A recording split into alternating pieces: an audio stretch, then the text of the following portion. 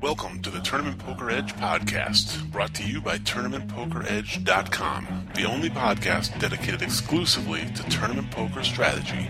And now, here are your hosts, Ron Fez Buddy and Killingbird.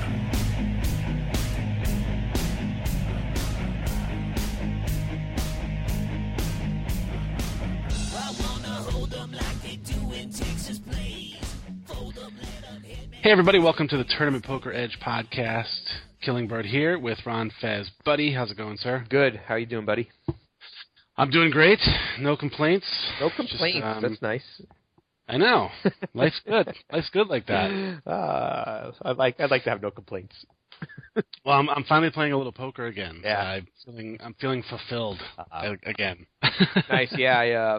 I've been so busy. I think we talked about it last episode. There's a lot going on behind the scenes at TPE, and so I've been working like crazy on that stuff, but I did take some time out to play a couple of sessions on Merge and made a final table, which was fun. Got my blood boiling again and back into it, so that was cool. What about you?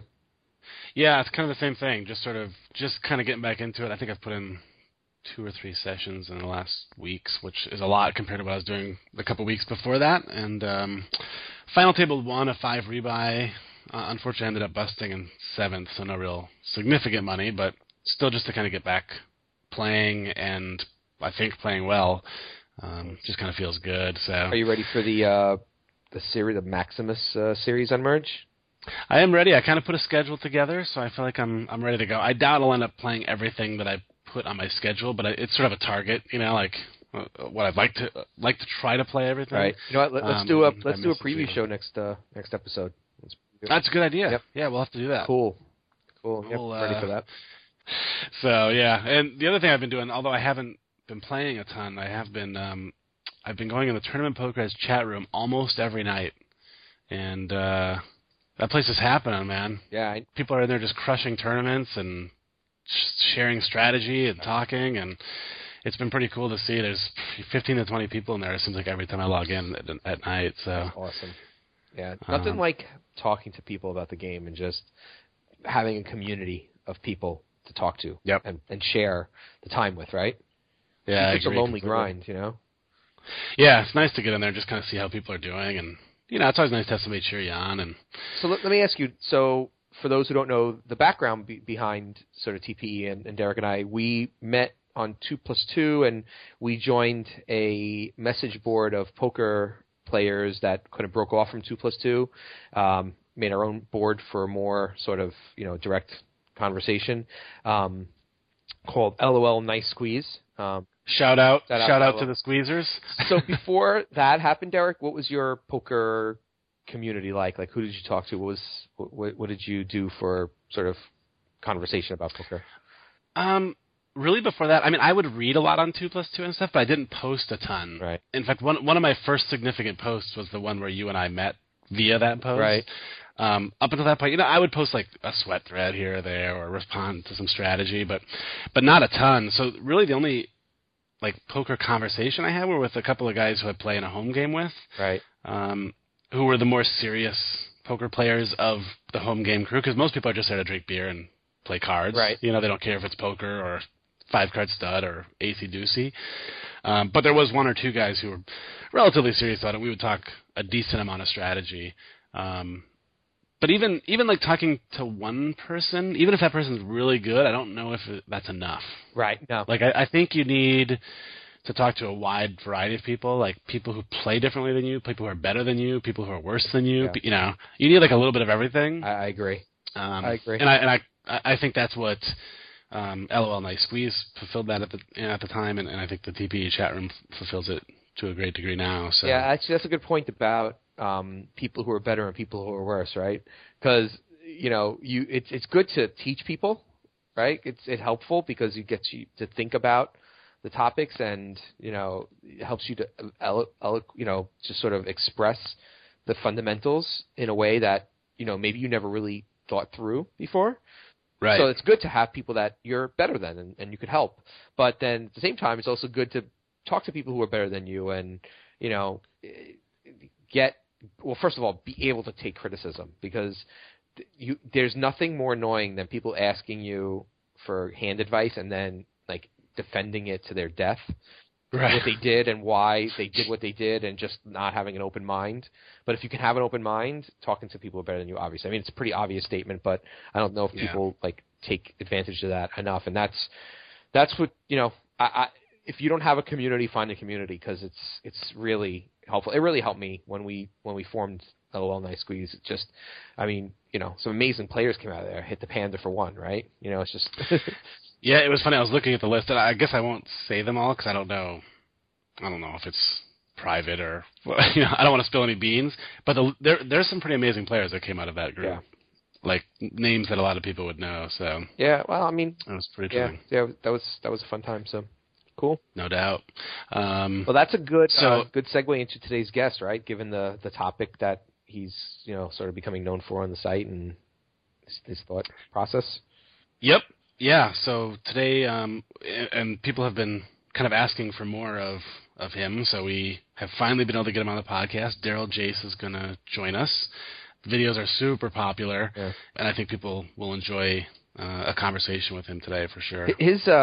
So the thing about Daryl is two things. First of all, his videos are getting better and better, right? Like, not that his early videos were bad at all. They were chock full of great information, but he's becoming so comfortable teaching that I think they're quickly rising to some of the best in the site.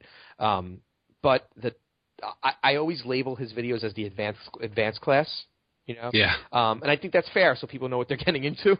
I definitely, sort of find that he gets very in depth in topics, and he goes beyond sort of just the simple, basic, standard stuff that you want to learn to make sure that you don't have major leaks. He teaches you how to elevate your game a bit further. So I think he's great for that. And the topic today is we're going to talk about sort of just becoming a better poker player, exploiting tendencies, how to get and use information, and how to just sort of what to do to continue and improve your game. And I think he's a really good guest for that sort of thing. And I think we're going to take a little bit of departure. We're not going to necessarily pick a bunch of hands to go over. We may have some ideas and hand examples that come up as we talk about it. I think we're going to be a little more theoretical this time around, so hopefully you guys like that. Yeah, and I would also recommend to people out there, if you're not familiar with it, there's an article that Daryl wrote on Tournament Poker Edge about how to obtain and use information in poker, and I actually think that would be a really good primer. I actually read it back today because I knew we were going to have Daryl on the podcast, so I read it today, and I was once again amazed at how good it was, so I actually tweeted it out for everybody to check out. But I think it's worth reading that article even before listening to this interview, because he's got a lot of really cool ideas about this topic. So that's a good primer, and then you can kind of dig in with the podcast. Yeah, if you go to tournamentpokeredge.com/articles, it's on the first page. You have to scroll down. It's about, I guess there's maybe like 10 or so articles since that one.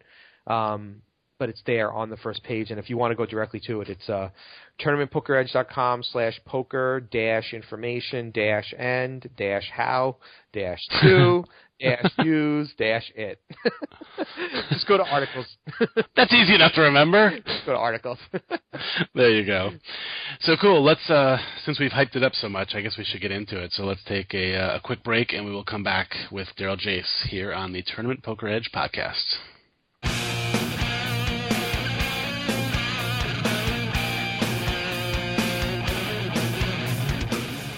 Hey MTTers, this is Casey Big Dog Pocket Fives Jarzovic from TournamentPokerEdge.com. If you've been looking for a trading site dedicated exclusively to tournament poker, then look no further. Tournament Poker Edge is only $23.95 per month, with no initial sign-up fee, and we post a new training video every weekday. You'll also find poker-related articles, blogs, and very active strategy forums. We even offer you the ability to upload your own video for others to discuss. So head on over to TournamentPokerEdge.com and find out why it's quickly becoming the destination for tournament poker players looking to take their game to the next level. TournamentPokerEdge.com.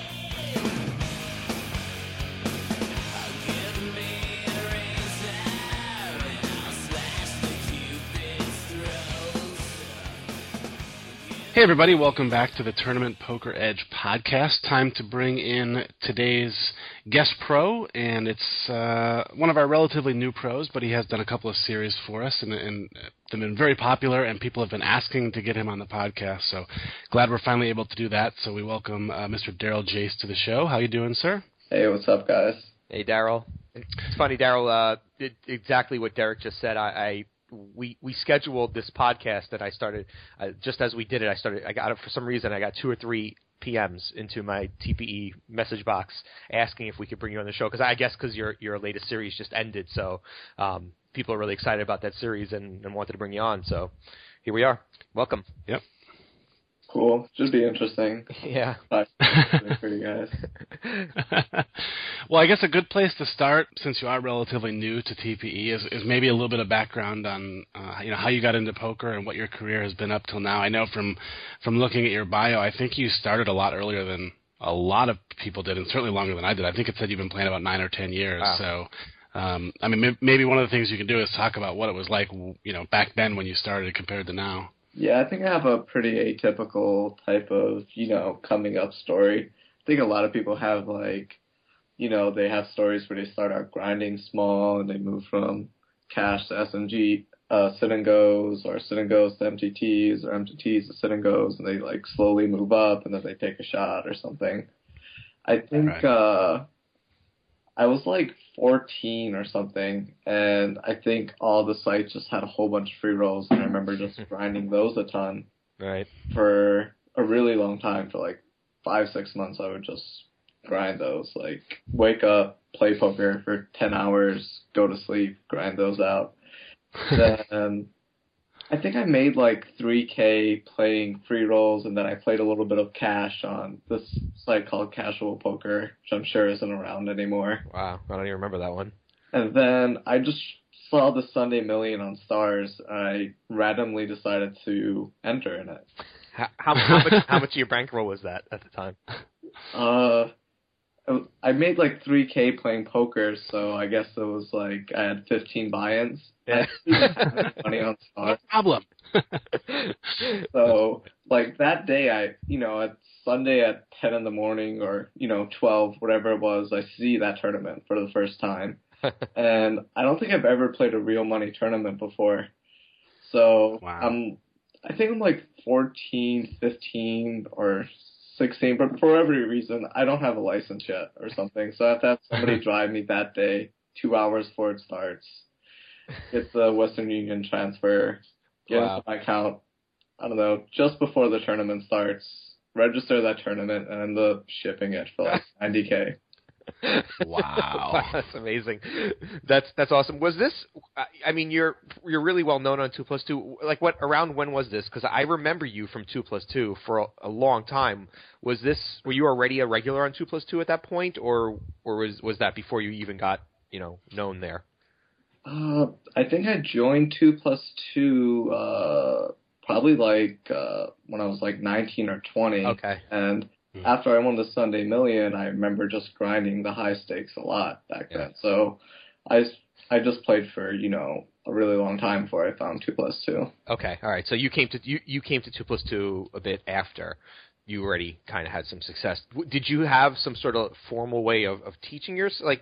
If you didn't find 2+2 until 5 years into it, does that mean that did you read books? Did you study, or did you just kind of play and figure it out? When I was a kid, I remember watching World Poker Tours and World Series of Poker and just being really interested in the poker. And I remember reading 15 or 20 books on poker, when I was 14 or 15. And I would just play all the time. So I think maybe for the time, reading those books just gave you a huge edge. Yeah. And I was maybe better than everyone, but I remember just really sucking back then. And yeah, there was a time where if you just knew a couple basic things, the edge was huge. There was a 1-year window, I think, 2006 to 2007, where no one knew any of that stuff. Yeah, back then 3-betting was a little bit 5 or 6 betting. So yeah, I was 3-betting a ton. So that's crazy. Awesome. It's so interesting.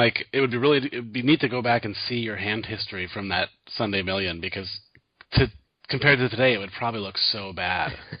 You're probably 4xing and 5xing or something. It's funny. T-Twist did a series on that just like 2 months ago. He found a Sunday Oh, Million. that's so cool. Yeah, he found the Sunday. He finished like 19th in a Sunday warm up, I think, about 4 years ago, and he went back and reviewed the hand history, and it's one of our highest rated series because he rips on himself so bad. Because I mean, he was so bad. Like he was 4xing with Jack, like with like 20 big blinds. Like he was just doing some really, really awful stuff. I mean, I can do that. I mean, my first series for the 75K, the full tilt one from like 8 months ago, I remember just ripping on myself so much for being terrible. The whole video, I'm like, oh, this is awful. This is awful. I can't imagine what it was like 9 years ago. Yeah. Yeah, it just goes to show you how quickly the game changes. Yeah. Yeah, but it's weird because people a wave of knowledge just swept over the game, and it just seems like people have really picked up. But there's got to be more edges to exploit and ways to interpret information differently. And I think that's one of the things that from watching your videos, Daryl, and this feedback from a lot of the people on the site is that you're really excellent at it. It's not necessarily the rules of the game, like here, do this in this situation, but it's more about here's information, here's how to adapt to what people are doing, the table dynamics, and here's how to exploit. Would you say that's? I mean, I'm gonna come out and say I think that's what you do great, but would you say that's true? Is that how you see yourself and where your edges come from? I think at the high stakes level, as the stakes get higher and higher, everybody's a lot better at the fundamentals. Mm-hmm. So everybody kind of knows push, fold, reshove, right? Are pretty decent at all that stuff, 3-betting, barreling, or whatever. As a general statement, they're relatively good compared to 4 or 5 years ago or something. So a lot of your edges just come from adjusting to your opponents based on information. Right. So it's not really, back in the day, if push fold 8 years ago, you would just crush without knowing anything else. But now just knowing push fold doesn't give you too much of an edge. Right. When you're pushing, people are calling with good ranges, and when you're calling, people are shoving with good ranges. Right. There isn't too much edge to be had there. That's not to say that fundamentals aren't important. They're, the foundation of poker. You need to know that shit before you learn all the fancy technical stuff. You don't want to if you're ice skating, you don't want to learn a triple axel before you learn how to just skate. You know what I mean? So right. just on the fundamentals first. Is what I'm saying. I think we got to take the TP pros out ice skating during the World Series of Poker, there. Yeah, there we go. Yeah. Good luck finding an ice skating rink in Las Vegas in the summer, though. There's a will, there's a way. So, Daryl, you obviously started, very young and won a lot of money young. So, you obviously played through high school. Did you make a conscious decision that you were going to go pro? Did you end up going to college and play while you were in college, or did you just go right to playing poker for a living? I think I have even a more atypical story than my poker one, because I actually dropped out of school in 7th grade and never even made it to high school. Oh wow, I had no idea about that. Yeah. So there, when I was 13, 14, I had, I would literally wake up, play poker. I didn't go to school. So I would just spend all my time playing poker, literally 10, 12 hours a day. How many hours of poker have you played in your life? Have you ever tried to figure that out? I'm sure it's over that milestone 10,000 mark. 10,000 hours. Yeah. I'm sure it's over there. Over.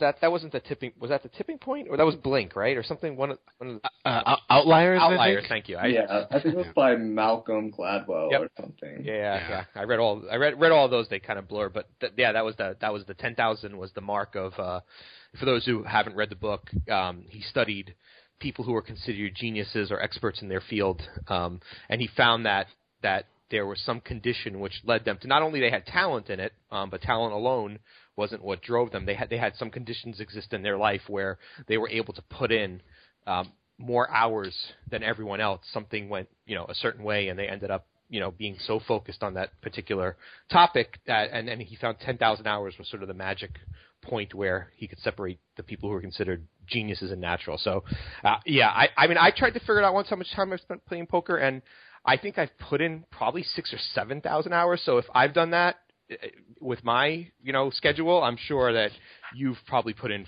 40,000 hours if you've been playing since 7th grade and all that.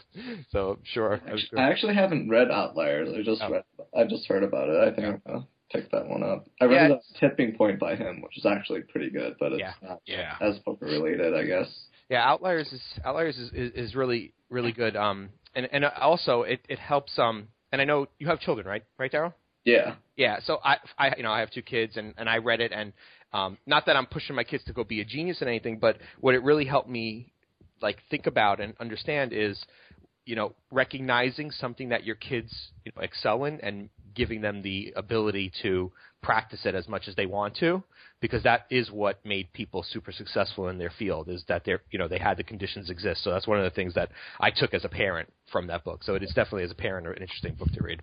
I recently read The Art of Learning, which I think is an amazing book for any poker player to read. It was one of the best books I've ever read. It's about this guy, if you've seen the movie Searching for Bobby Fischer, about the young chess prodigy. Yeah. Mm-hmm. It's about that dude, and he writes the whole thing. I don't even think he had anyone help him write it. I could be wrong. Don't hold me to that. But he basically just gives his whole biography and life story, and he goes from being a chess world champion at 20, and then he starts martial arts at age 20 or something, kung fu or some shit, and he becomes the world champion in that too. Wow. So he masters chess and then Tai Chi, and he just talks about how he learned to master 2 different art forms and the similarities between the two. He talks about learning things and learning the fundamentals first before you practice on the more technical stuff. Right. He would practice a move in Tai Chi, which was the form of fighting he was doing. He would practice a simple move of just moving his hand 6 inches in front of him, just back and forth every time. Mm-hmm. So he'd get the move so down pat and so ingrained to his subconscious that he doesn't have to think about it. Right. So he would do that for everything, and when he'd be doing a move that required 8 or 9 steps, he'd just automatically think about it, at the snap of a finger, and he'd be able to concentrate on the more detailed concepts. Oh, that's really interesting. How did you relate that to poker? How did you take that into your game? It's directly related to poker. The less you have to concentrate on other stuff, the more you can concentrate on the small detail things. The less you, immediately when I sit at a table, I see the stack sizes, the players at my table, my position, my image, their image, how they're playing, table dynamics, and that's immediately. I don't even have to think about that. Yeah, okay. I was going to ask you. So basically, you've studied those things and you've thought about them so much that they're inherently in your they're instinctual to you now. When you sit down, you kind of just pick all that stuff up. Exactly, and it goes for even more post flop. You could think about, you always add certain hands into a range, always subtract certain hands into a range, and most of his range you get. For example, you see a flop and you get what 95% of the range is, and you don't have to concentrate on what the other 5% is because you automatically discount or add those hands in. That actually, this leads exactly to sort of the strategy topic that we wanted to talk about today, which was, you just did a theory series on exploiting tendencies, which I think actually we still have one more part to go, the third part. And one of the things that I noticed from the series is that just the information that you're able to pick up is is very granular and very specific. For example, you talk about classifying what people do too much or too little, right? So you talk about if they 3-bet too much, or if they call 3-bets too light, or if they c-bet too much, or if they fold to c-bets too much. And, first of all, my question is, how do you do that, with a small sample sometimes when you just sit down at a table and how are you gathering that information? And then secondly, how are you taking that information and turning it into a strategy? And those are probably 2 big topics on their own. So why don't we just start with the first one? How do you get that information when perhaps there's just not that much of a history, if that's even possible, or do you require more history? So the only way I'd be able to focus on these small examples is by not having to focus on the basic stuff, because I already get that intuitively. Right. So I just focus a lot on that stuff, and I'm able to form strategies based on that just by thoughts. A lot of my improvement as a poker player has come from just thinking about poker. And sometimes I would think about a subject just like 3-betting. Mm-hmm. You know, what variables should you think about when 3-betting, how they affect them, which variables are more important, how often are they more important, in which situations wouldn't they be more important. So a lot of like my eureka moments playing poker have been in like the shower or the toilet, just like thinking about it. That's fantastic. That's great. Yeah, because I guess when you're away from the table, right, you can just focus on that particular element because the 3-betting situation is gone within 10 seconds, and now you got to move on to a C-betting situation or something like that, right? So you can't focus on that particular topic for too long when you're playing, I guess. Yeah, I guess the question is, and I think you started to answer it is, you sit down at a table and just from watching your video, you sized up the whole table like at your 100K video that just finished. By the end of the first video, probably halfway through the first video, you had reads on everyone.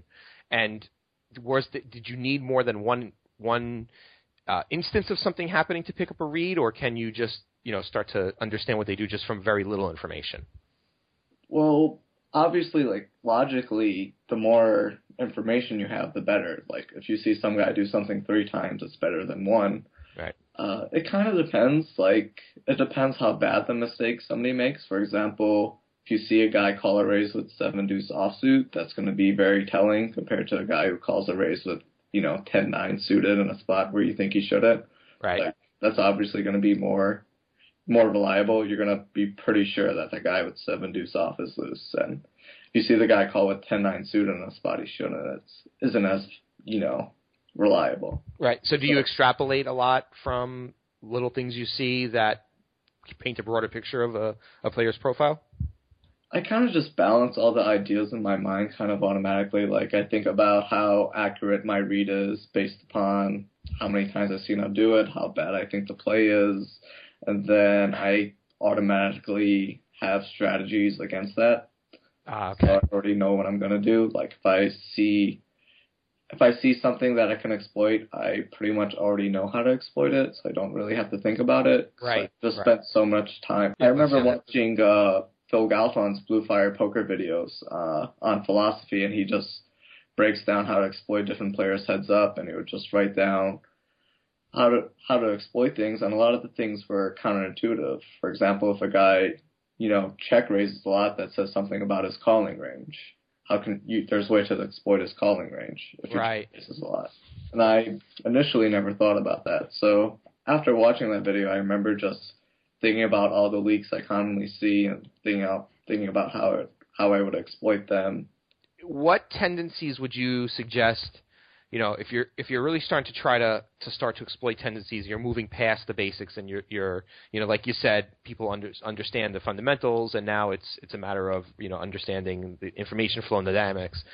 What are the first tendencies that an average player who's trying to get better can start to pick up on, or should start to pick up on? Well, a big thing about exploiting people is the better you are at poker, the better you are going to be at finding leaks in people's games. Right.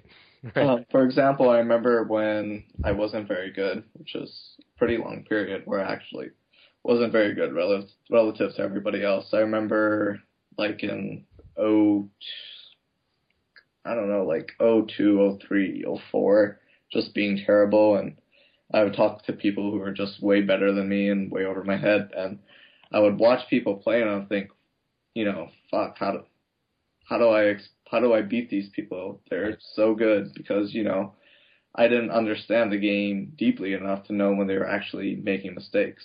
Right. So a big part of picking up on people's mistakes is just knowing when they're making mistakes. Right. I forgot what your question was. Yes. So I asked, so what are some of the tendencies that you could start to focus on first? So if you have someone who's average and getting better, what are some of the things that they could potentially start to look for, maybe that skill that they've acquired by being, a little better than average? I think the easiest one to do, like 3-betting is it's a little bit harder to exploit since it's a lot more abstract and theoretical, and it takes a pretty good understanding and to know when someone is being out of line with their 3-betting, unless they're just going crazy. Right. Mm-hmm. So stuff like seeing a guy just call way too much or something is something really easy to exploit. Like if you see a guy calling a re-raise with, 7-5 offsuit, then I think that you don't have to be very good to know that he's calling too much, and you just have to know how to exploit that. So stuff like that, or just a guy who's playing, like, I don't know, just opening too much is pretty easy to pick up on. Or if a guy is just calling post-flop way too much, or... Right. Those are good. I think those are great places for people who are improving to start. So let's take an example of, you got a guy who calls too much. Let's say you see him, he's called with 7-5 offsuit, and it got to showdown, and you saw it somehow, and he had no business calling, whatever the positions were or the stack sizes or whatever. You recognize that, and now how are you going to adjust your game to that guy? Let's say he's to your left. Are you you're gonna open less because he's going to call, and you're going to be playing out of position, or are you going to want to play pots with him because you know that he has worse hands, or like what's generally what's your adjustment there? It depends how he plays post flop. We can assume that he's going to be bad player, but if he's the type to call a lot pre flop and then fold a lot post flop, then we're definitely going to want to be opening a ton and then just c-betting a ton. Right. He's the type to call that pre, and then if he flops a backdoor straight draw, he wants to see the turn, and then, he's just a huge calling station, then you're just going to want to open a lot tighter. Yep, that makes sense. Yeah.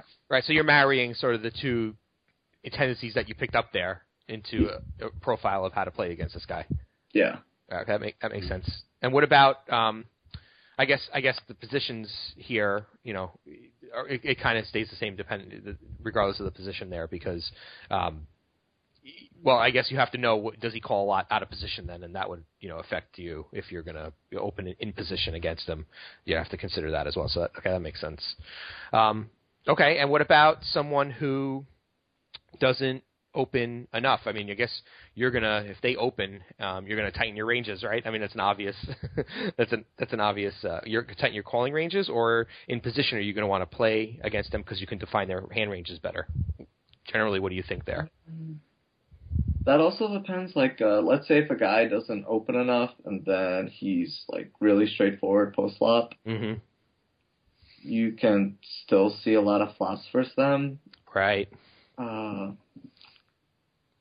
But generally, I guess if a guy doesn't open enough and he's tricky and good post flop, then you're just going to want to fold more, because you're just going to be, not have as much equity as you would typically have, and you're not going to be able to call and profit. Yep, that makes sense. Right. It's kind of tricky though.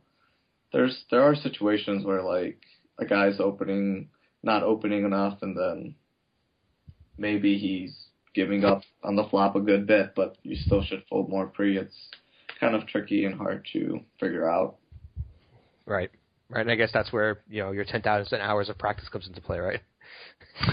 Yeah, I mean, it's just a lot in the small details and focusing on the little. Right.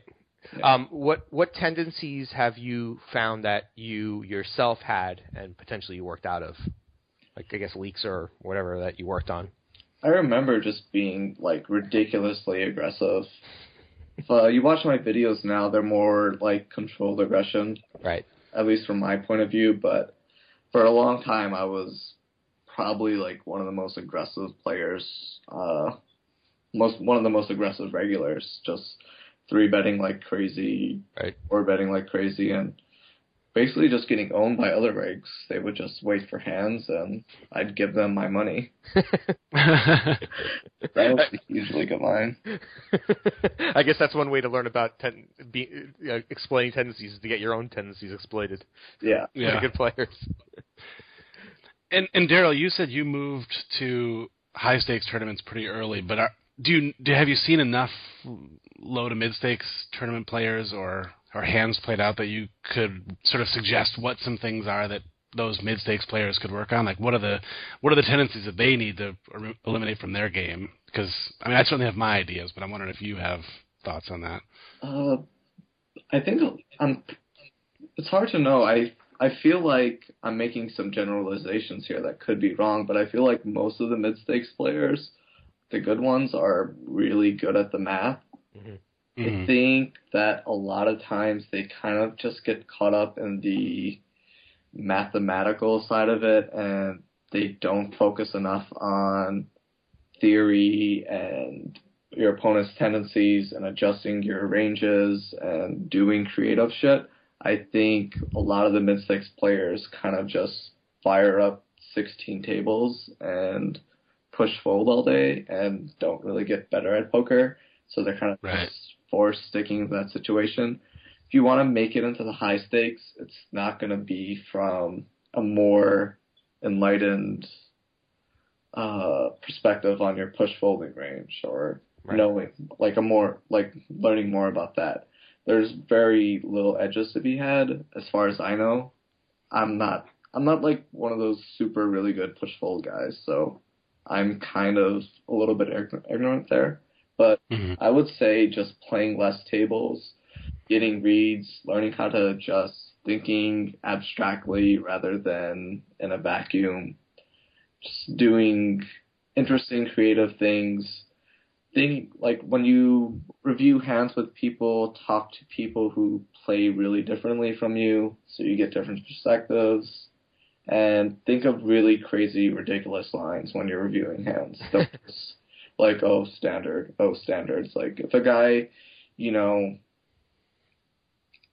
don't know, just like if a guy bets a river and you're thinking about calling or folding, think about, what about raising? Or, just shit you would never think about, just really crazy shit. Just and think about it. Even if it turns out to nothing, maybe you see something in people's ranges that you wouldn't have normally seen, or you have some kind of, I don't know, there's a lot of times where I'm just thinking of random shit, and that kind of just leads to something else, like a different idea or something. That's a really good point. I heard an interview with Tom Dwan once that basically said what you just said there. He said when he thinks about his options, he focuses a lot on the one that is the least obvious and the one that is non-standard, and sees if he can make it work, because then it would be different than what a lot of people would expect, and he might uncover some sort of context which it actually is the best option.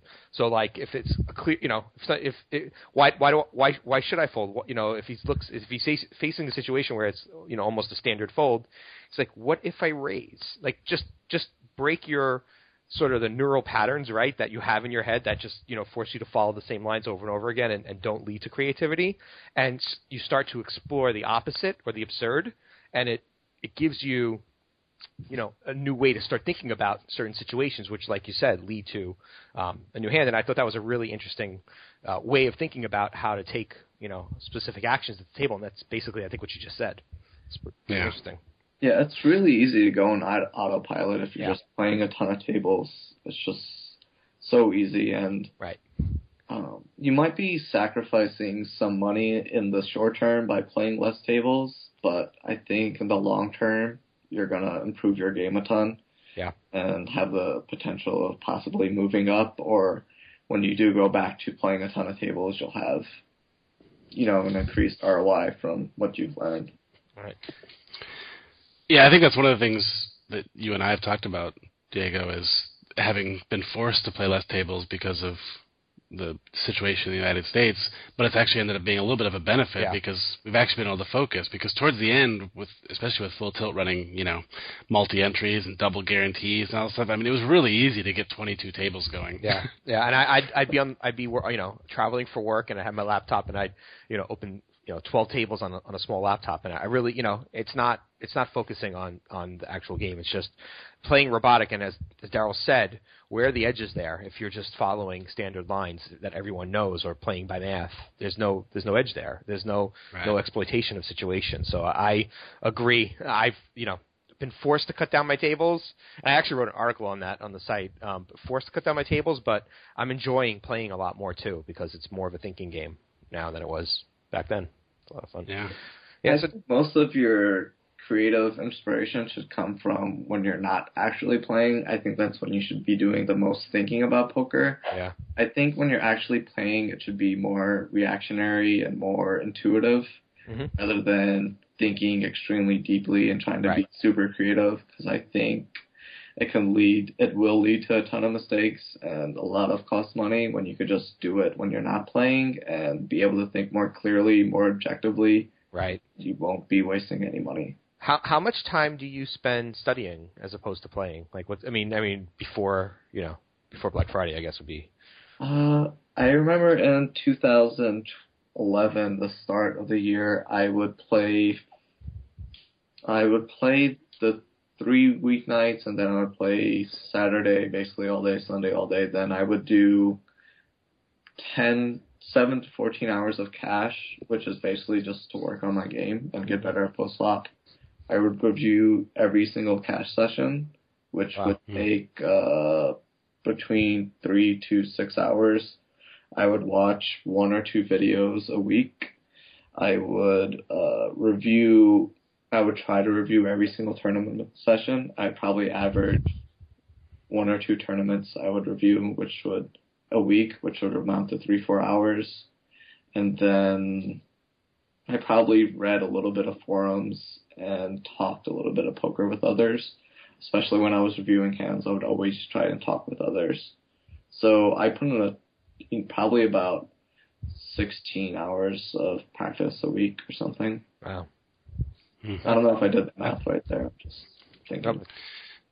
Either way, that's probably a lot. I'm sure there are a lot of people who feel like they're spending a lot of time studying the game and they're putting in 4 to 6 hours a week, or something. Right, yeah. And they could be like doing other stuff while watching a video, right? They're not focusing on the actual thing they're doing that they're supposed to be doing to learn. Yeah, there's something to be said though about not burning yourself out and being on a sustainable path. I remember back then I was really just burning myself out. I would put in a ton of hours, and I remember after 1 month of doing it, just being completely burned out and having to take a week off because I was just so, over it. So I think it's probably better for your life, for poker in general, to just have a more balanced approach rather than going really, really hard like I was doing. 2011, I just wanted to start off the year trying to be the absolute best in the world and work my ass off, work harder than anyone. Right. And I remember it not working out too well because I burnt myself out completely. And if you read stories, biographies of a lot of really successful people, I think you'll notice same things of how working super hard, being burnt out. I think it's important to just have a sustainable amount of work, amount that you could continue to do and not need breaks from, because I put in all those hours, but at the end of 1 month I needed a week break. So after all those hours I just gave it all back in 1 week. I am willing to bet that a sustainable amount is still way more than most people do right now. So I think probably there's a lot of room for improvement and seriousness and study in the game than most people do. But if you really want to get better, you should spend a ton of time working on your game rather than playing, in my opinion. Yep. Yeah, and I think you made a video on how to get better at poker, and I think that's one of the themes that you had within it. So yeah, good stuff. Yeah, I know. It's just really important. I don't know how hard people work, but it's really important to stress not burning yourself out and like killing your like inspiration for the game. I remember just like really hating the game at some point because like how many hours I was putting in. Right. But I was also on like a really bad downswing. I'm sure winning helps. Yeah, winning tends to make everything better. But I was like working my ass off, and I was like negative 80% ROI for the first 3 months of the year. God. So Actually, we asked you told us about the Sunday Million, but what other scores, major scores, have you had? You had the Sunday Million. I know you had some other big final tables, right? At one point, I was there was the W Coop main event, and I had like no money online at that point, and me and my friend, I think he plays. Well, his name isn't like too well known online, so I won't even mention it. But we decided to like go partners in like a $300 satellite to the W Coop main. Mm-hmm. Played at like 8-9 in the morning or something like that. Got into the main event, and then ended up getting 5th in the main for like $200K. Wow. Damn. Yeah, I remember like we were 5-handed and I was short stack. Everyone was agreeing to the chop, and I would have got like 440 or something like that. And I remember just being like extremely young and, you know, not really caring about the money and just like wanting to play to win. And I just turned down the chop, and I like 5 hands later I reshoved 8-3 offsuit versus a button raise, and dude tank calls me with like ace jack off and folds. Oh. Wow. And I'm actually wondering if we have a misprint on our website, but have you final tabled 5 Sunday Millions? Yeah. That's kind of ridiculous. and won 2 of them, by the way. Oh my God. Yeah, I mean, I obviously just run pretty good. There's like no secret. I'm just like running really good at that tournament. Wow. And so, okay, so what's up next for you? Obviously, you're still in the U.S. And are you playing live? What are you doing for the World Series? What's up next for your poker sort of career? I don't know. Just probably like play cash, play some tourneys. I'm gonna go play the 1200 at Foxwoods tomorrow. Oh. You guys are gonna be there. Definitely gonna play some World Series events. I'm really just trying to figure out like what to do with my life after poker. Right. So I don't know. I'm spending a lot of time trying to learn how to do that and playing cash and tourneys at the same time. Right. I'm not traveling the circuit because I have a wife and kid, and it's super hard on them to do both. And absolutely, I'm not rich enough to take them with me, nor would I want to. Yeah. Yes. The Rio is not really where you want your family being raised. Exactly. Have your kids playing like next to the slots, right? Yeah. Yeah. All right, so you're going to be in Vegas at all for the World Series? I'm like 99% sure I'll be there. I'm not sure when, though. Okay. Yeah, because you made a nice run. I mean, where a lot of people might know your name from is a pretty deep run in this year's main event, right? Yeah, I got 89th, which was pretty depressing, but whatever. Well, I know you were chip leader for a couple of straight days, I think. Yeah, I was chip leader on like day 3, day 4, and part of day 5, and then it all just kind of went downhill. It's such a long tournament to sustain that. Yeah, I tried to like 5-bet bluff some dude like 5 hands into day 6, and I have no reads on him, and he 6-bet shoved on me, and I lost like 1 million chips doing that. Whoa. Then I just lost like 4 all-ins, couple of coin flips. I was ahead by a lot on one of them, and then, whatever. Yeah. Yeah, well, like Diego said, it's such a long tournament to try to not have anything go bad over that long of a period is tough to do. Yeah. Well, you got a lot of airtime too. I think a lot of people know you from that tournament. So for sure.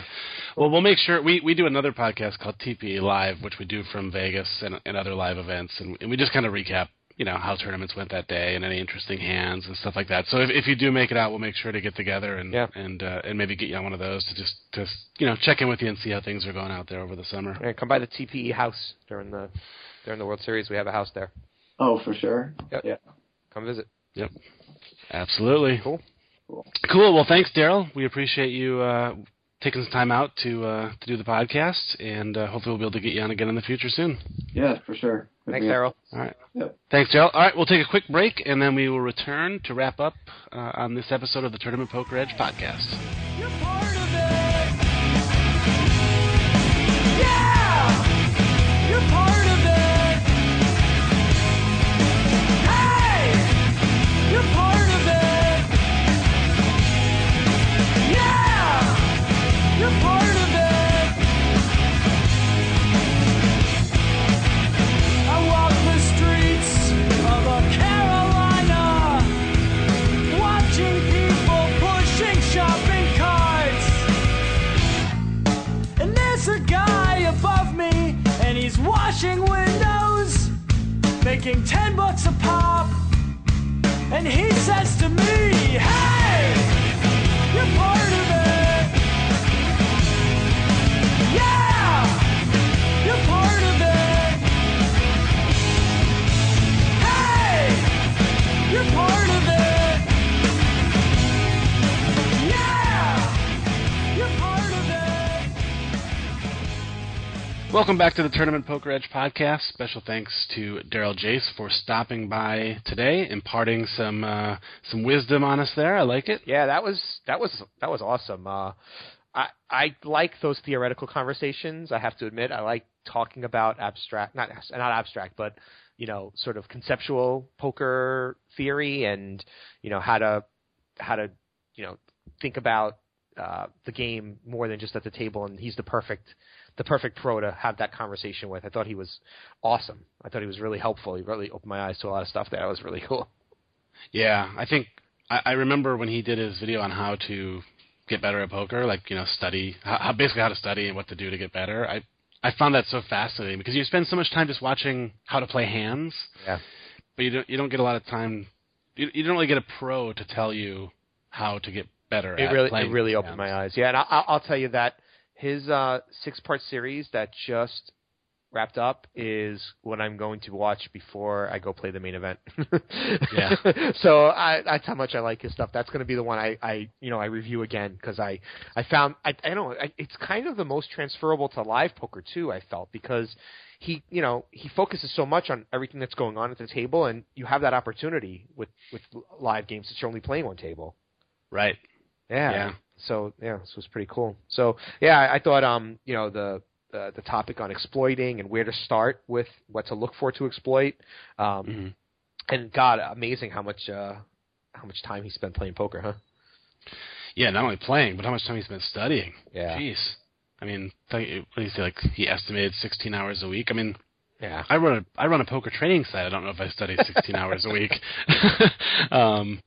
Yeah, that's pretty amazing. And I also thought it was interesting to hear him talk about how, for mid-stakes players to transition to the high stakes. I thought it was really solid advice when he talked about cutting down the number of tables and, maybe even giving up some money, and some EV in return for getting better at the game, because that's what you're going to need at the high stakes. Because he makes a really good point. I mean, I don't play a ton of high stakes, but I assume he's right when he says that most of those guys have mastered bet sizing and push fold game and all that stuff. So the thing that's going to set you apart is all those little intricacies that he talked about and exploiting them. Yep.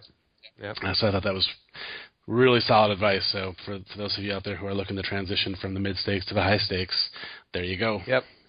That's a set of videos to watch for sure. And he's going to be writing some more articles for us coming up. So look for those.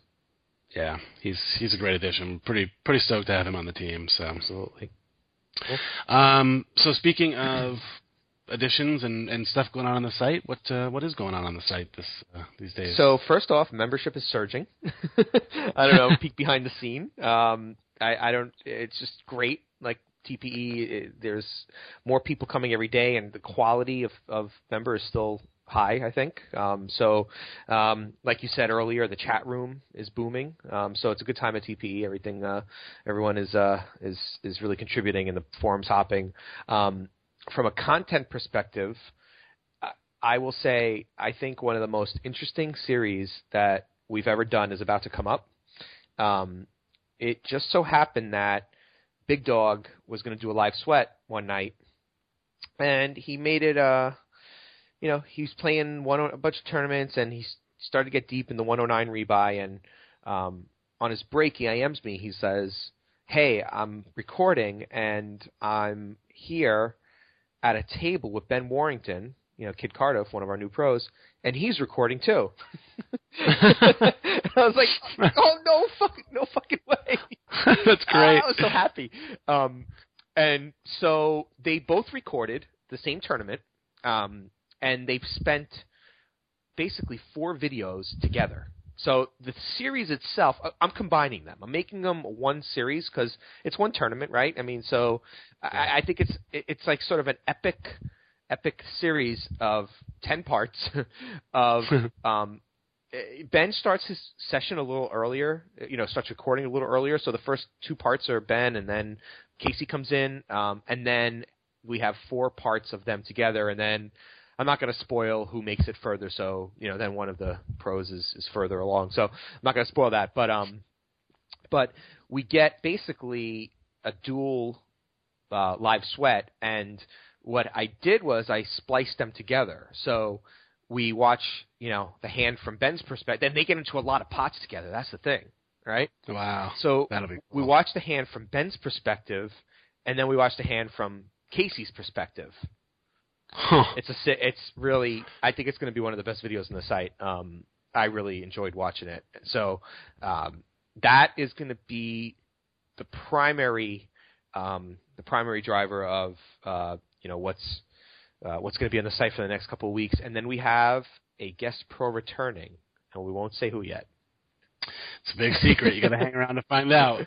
The return of one of our guest pros, someone who was very well reviewed as well. So we got that going on. That's the primary thing going on. And then I'm sure we're going to get another podcast in beforehand, but TPE is going to the WSOPC in Atlantic City. So we'll preview that next time. But we're a lot of planning around that going on the site right now. Oh, and another cool thread that I want to talk about is there's a thread on what's your must-watch videos, which is cool because there's a lot of great advice there on what videos people really like and want to watch. So that's a thread worth checking out. Yeah, especially if you're a newer member. I mean, it's amazing. I mean, I guess we're actually coming up on our 2-year anniversary now that I think about it. But that aside, we have a shit ton of videos. Yeah. So, I mean, if you joined the site yesterday, it's got to be overwhelming to go, wow, 450 or almost 500 videos. Like, where do I even start? And there has been an increase in number of posts of people going, where do I start? And we're writing, we're actually creating member guides for that. So that'll be out in just a bit to address that. But in the meantime, there's what must-watch videos. And we have a weekly column that we just started called What's New at TPE, where Benny Maka, one of our mods in our forum, one of our best, absolute most active members, writes a weekly article on what videos were released and some of the interesting forum posts and articles, as well as reviews, the podcast. So that's a great source of information on, what to watch and what, give you a summary of what you may be interested in. Yeah, people have been loving that. Yep. And Benny does a great job on it, so we're really happy to have him doing that. Yep. So that's what's going on the site. Cool. Well, another great podcast in the books. Absolutely. So, thanks again to Daryl for stopping in. Much appreciated. We'll be sure to get him on again as soon as we can. Absolutely. And in the meantime, we'll see you back here in a couple of weeks on the Tournament Poker Edge podcast. See you, everybody. Yep.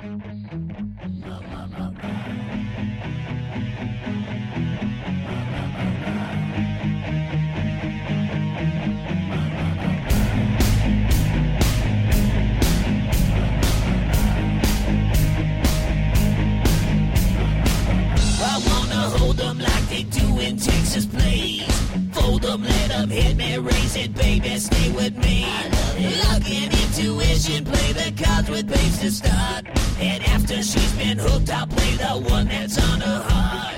Oh, whoa, whoa, whoa, whoa, whoa. I'll get her heart, show her what I got. Oh, whoa, whoa, whoa, whoa, whoa. I'll get her heart,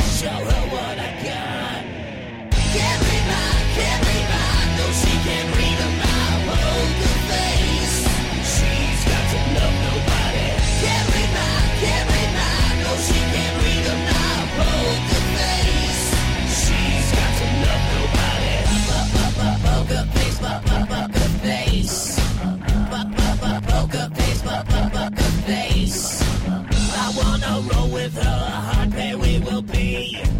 While little gambling is fun when you're with me. I love it. Russian roulette is not the same without a gun.